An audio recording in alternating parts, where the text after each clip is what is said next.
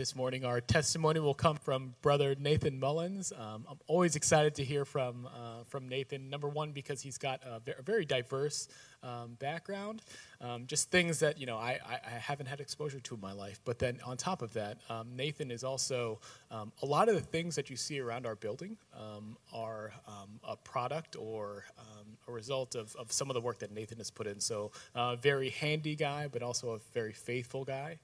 So if you could welcome Nathan to the front.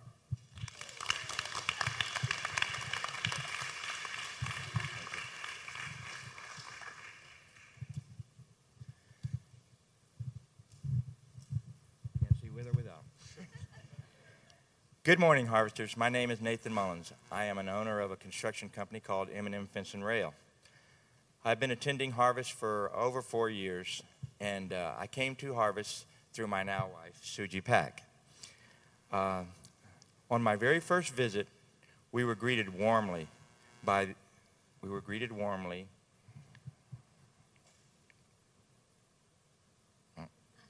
in, out, which way? By what seemed like everyone in the building. The welcome made me feel warm, and that was very comforting. I remember thinking how truly knowledgeable Pastor D.L. was of God's Word, and how relatable the sermon was that Sunday. I was impressed how he shared in a fashion for all to understand. After attending Harvest for a few more weeks, I attended the Becoming a Child of God class. In that class, there were several teenagers, a few young adults in their 20s, and one or two in their 30s. And then there was my old self and Suji. I was impressed by the relationship those young people had with God. I explained that I was Jewish, and I knew a lot about God, but I did not believe that the promised Messiah had been sent by God yet. As the weeks went on, and through Pastor D.L.'s sermons and his teachings in that class, Christianity began to make sense to me. I completed the class, but was still very much a Jew and not a Christian. After attending Harvest for a few more months, I started feeling a growing connection with Christianity. Due to my Jewish upbringing, my grandmother had often told me that I was a bad seed and I did not live by Torah and Jewish law. Boy, did she doubt that I would ever make it to heaven. I dabbled in other religions, hoping to find a way to be accepted into heaven. I found several common denominators among many different religions. By loving, being helpful, being honest, and living a good life. I felt if I lived by these principles, I would be able to obtain a pass to heaven.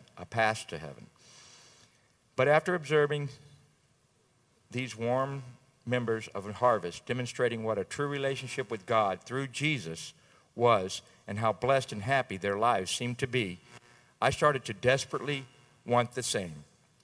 I found myself growing closer to understanding with my heart, my mind, and my soul that Jesus is the Messiah that God promised to the Jews and gave to the rest of the world.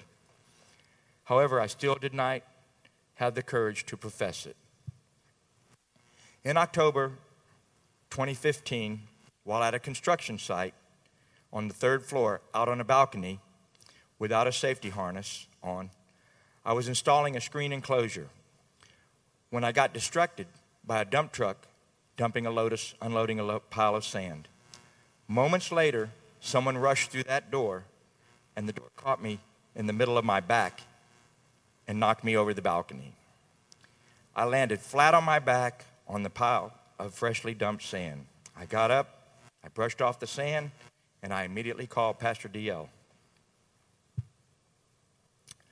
I let him know that I had to see him as soon as possible. I was hoping he would say today or tomorrow, but his next available slot was that Thursday.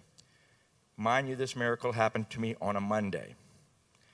So we met for lunch that Thursday, October 22nd, 2015, at 2J's, a Jewish deli, which Pastor D.L. picked.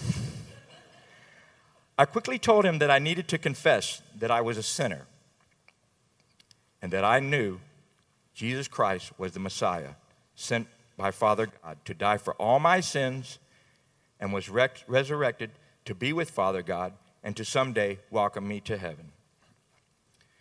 Pastor DL unknowingly scheduled our meeting on Thursday, October 22nd, which happens to be my physical birthday. I will never forget the day of my new birth in Christ. By the way, this is the first time Pastor DL has heard me speak about the miracle that prompted the urgency to meet with him that week to become a child of God. That day, I declared Jesus Christ as my Savior in the open, in front of my fellow Jews, in a Jewish deli, chosen by Pastor DL without knowing that I would make that confession. There, in front of everyone, in Pastor DL fashion, he said, let's do it, here and now. So Starbucks is not the only place that Pastor DL has religious encounters. It can happen anywhere and at any time.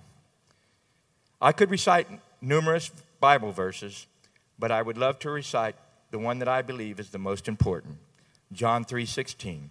For God so loved the world that he gave his one and only Son, so that everyone who believes in him will not perish, but have eternal life.